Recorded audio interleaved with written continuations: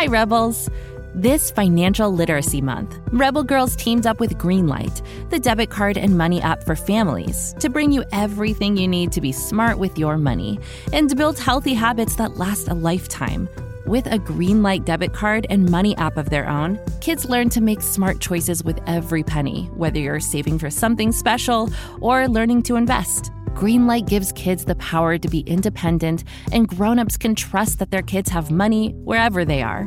Sign up at greenlight.com/rebelgirls to get your first month at no cost and start building money confidence for life.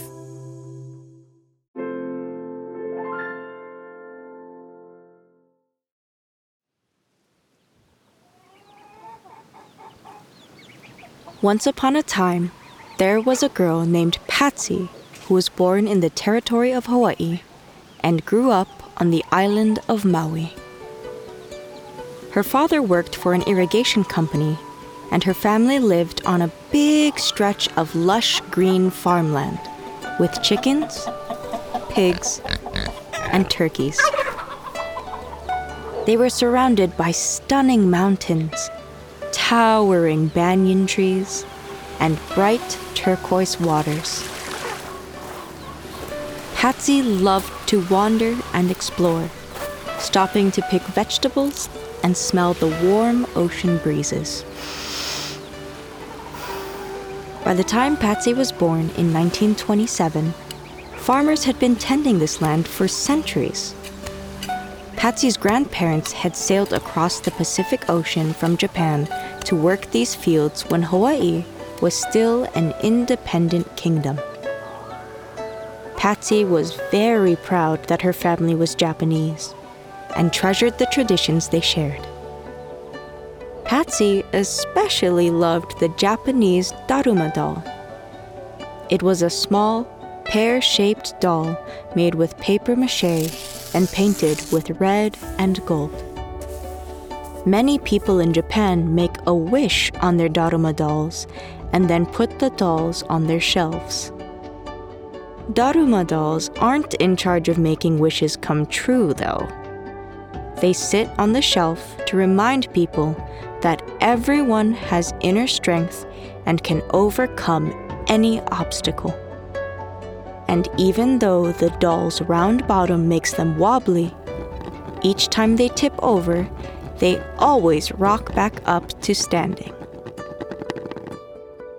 Patsy felt a strong connection with her Daruma doll. She often felt like she was being knocked down by the world around her, but she always got herself back up again, ready to fight for her dreams.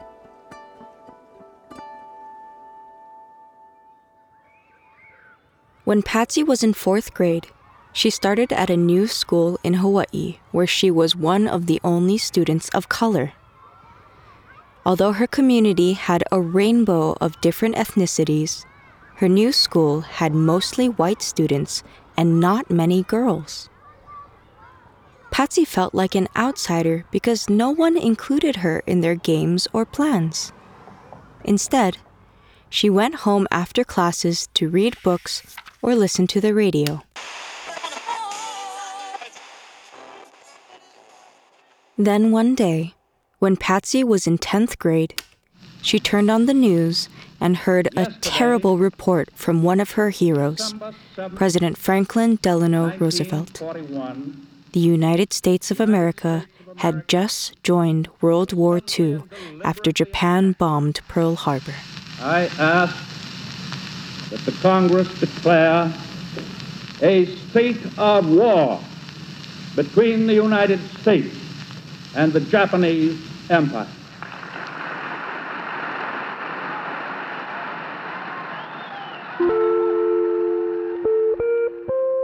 People started saying terrible things about Japanese Americans, even accusing them of being spies. Soon, many people were forced to leave their homes and live in concentration camps, which were similar to prisons. Patsy was very confused and scared, and she worried for the safety of her family and neighbors. Even though Patsy and her family stayed safe through this terrible time, she and many other Japanese Americans felt even more like outsiders. That feeling only got worse when Patsy left Hawaii to go to college.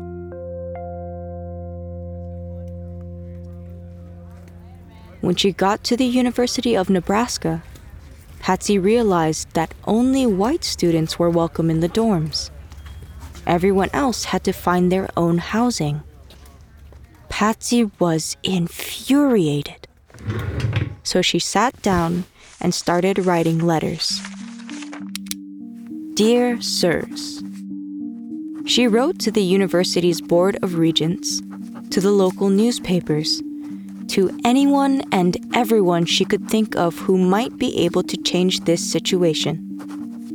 She wrote about her heritage and demanded equal rights for all students of all backgrounds.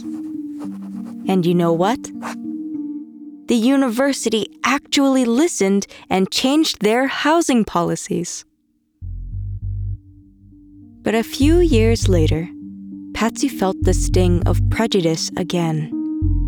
She was an excellent student and applied to over a dozen medical schools, only to get rejected by all of them.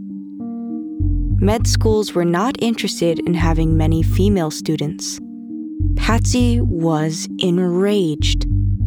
She felt more and more like that Daruma doll, like people were trying to tip her over and knock her down. But also like that Daruma doll, Patsy was ready to get back up and try again. First, she applied to law schools so she could learn about why there were so many laws discriminating against people of different races and genders. She got into University of Chicago Law and dove into her studies.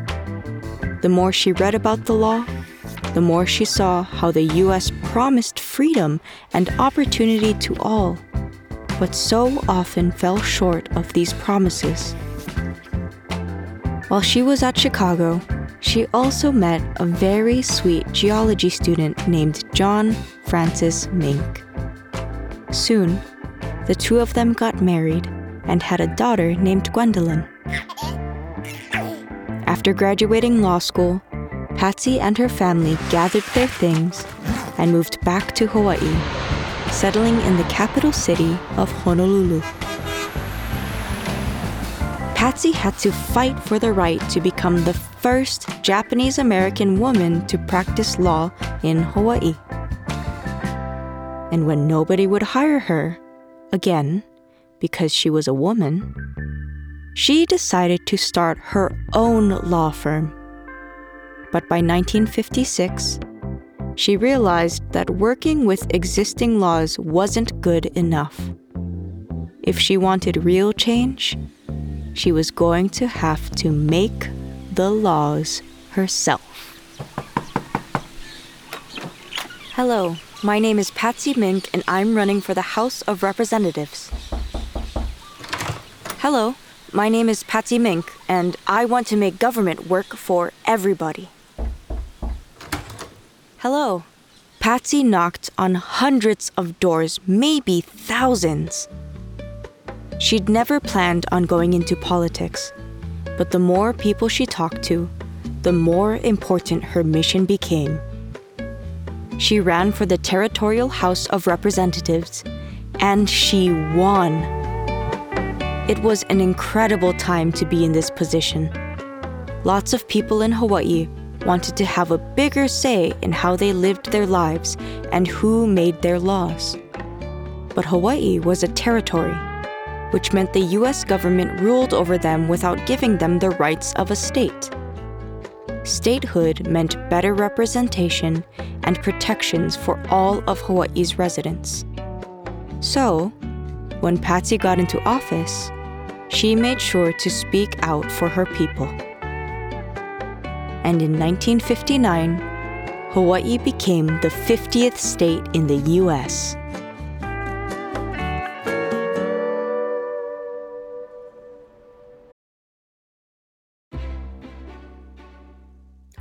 have to tell you about my friend Penelope. She is hilarious. She only eats cheese doodles and canned beans, and she loves to sing and fly through walls. Wait, did I tell you that Penelope is my imaginary friend? Well, she is, but she's totally real to me. Anywho, Penelope and I are very excited because there's a new movie coming out on May 17 all about imaginary friends. It's called IF, which stands for Imaginary Friends. Pretty cool, am I right? IF is so much fun with lovable fuzzy giants and bright new galaxies. It stars Kaylee Fleming as Bee, a girl who discovers that she can see everyone else's ifs. Meanwhile, Cal, played by Ryan Reynolds, can also see ifs. Together, they team up and go on a magical adventure to reconnect forgotten ifs with their kids. IF is from the brilliant mind of writer-director John Krasinski. It also stars John Krasinski, Fiona Shaw, Phoebe Waller-Bridge, Maya Rudolph, Jon Stewart, Sam Rockwell, Emily Blunt, Awkwafina, and Steve Carell, just to name a few. It celebrates the incredible power of curiosity and creativity, and it's definitely a laugh-out-loud adventure for the whole family. IF comes out in theaters starting May 17th and is guaranteed to knock your socks off. What? Oh, Penelope says she wears 2 pairs of socks at all times. Also, that imaginary friends get limitless refills on popcorn. So join us in the theater on May 17. Bring your imaginary friends too. Can't get enough of Rebel Girls? Well, luckily, the Rebel Girls app is now completely free. That's right, you can listen to the entire library of goodnight stories for Rebel Girls ad-free. Plus, check out the app's cool features like activities, trivia, custom playlists, and more. All parent-trusted and kids-safe. Find out more at rebelgirls.com/audio and download the Rebel Girls app today. Thanks for listening.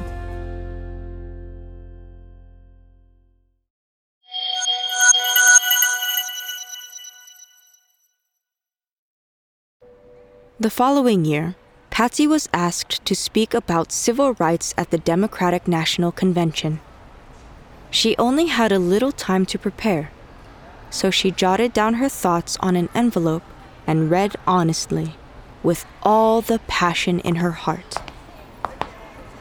Standing up at the podium in front of 10,000 delegates and hundreds of thousands of Americans watching on TV, Patsy was magnetic. The audience couldn't take their eyes off her. How can America stand as the land of golden opportunity if indeed there is only that opportunity for some and not all? She asked the crowd. If to believe in freedom and equality is to be a radical, then I am a radical.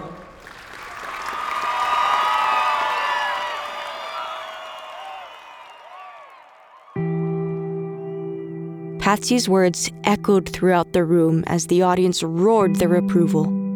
And when the elections came around again, the voters remembered her words. On January 4th, 1965, she was sworn in as the first woman of color and the first Asian American woman elected to the U.S. Congress. Now, she would take her fight for equality to the national stage. For the next 12 years, Patsy worked day and night to make laws that would provide and protect equality for all. She advocated for gender and racial protections, affordable childcare, and bilingual education. She demanded that the government be open and honest, and visited leaders around the world to promote peace. Maybe her biggest victory was co-writing and defending Title IX.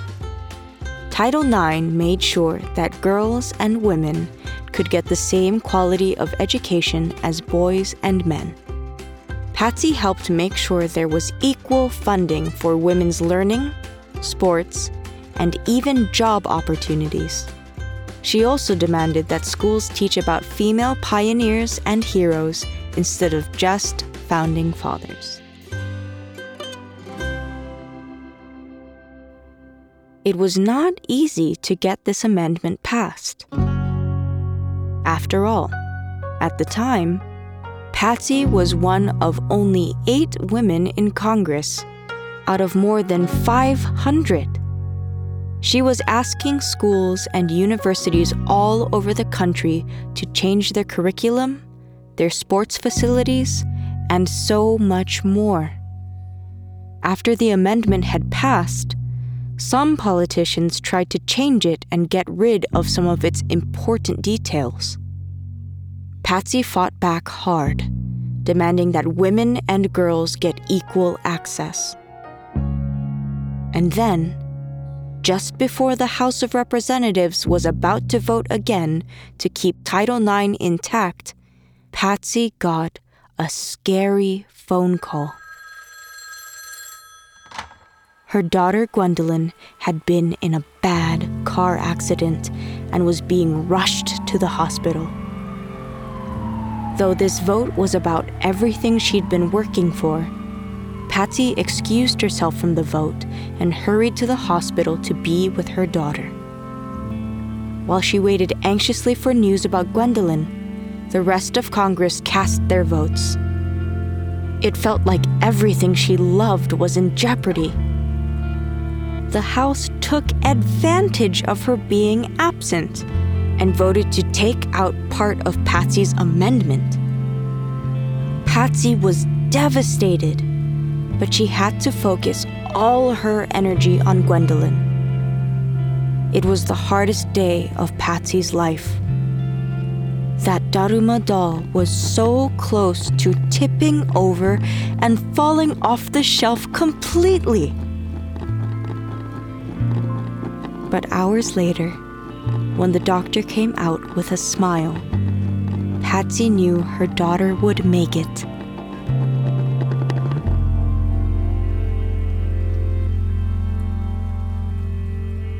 And after national news stories came out about what happened, the Speaker of the House scheduled a revote for Title IX with Patsy there.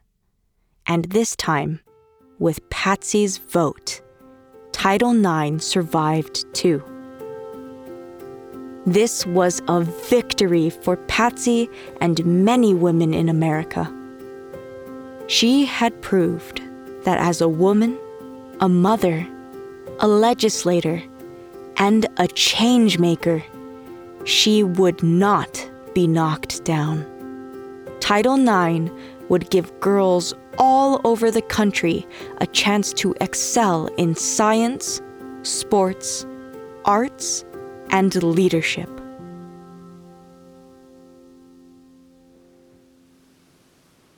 Patsy worked as a member of Congress until 2002. She passed away at home in Hawaii while running for re-election. Even after her death, Patsy won the election in a landslide. Voters stood up for Patsy one last time, just as she had stood up for them. After her death, the Title IX law was renamed the Patsy Mink Equal Opportunity in Education Act, and she was given the Presidential Medal of Freedom.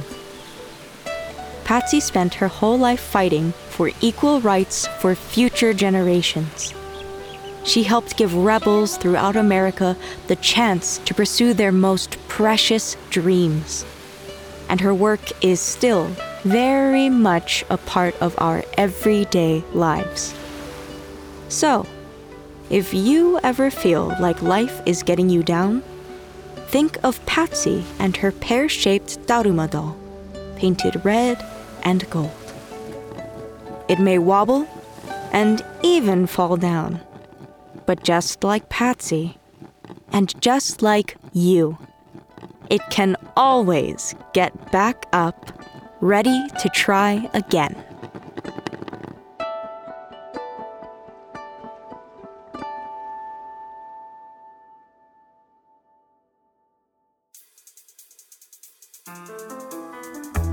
This podcast is a production of Rebel Girls. It's based on the book series Goodnight Stories for Rebel Girls. This story was produced by Haley Dapkus with sound design and mixing by Mumble Media. It was written by Abby Scher and edited by Kylie Courtney. Fact-checking by Joe Radigan. Narration by Chloe Madriaga. Original theme music was composed and performed by Elettra Bargiacchi. Thank you to the whole Rebel Girls team who make this podcast possible. Stay Rebel!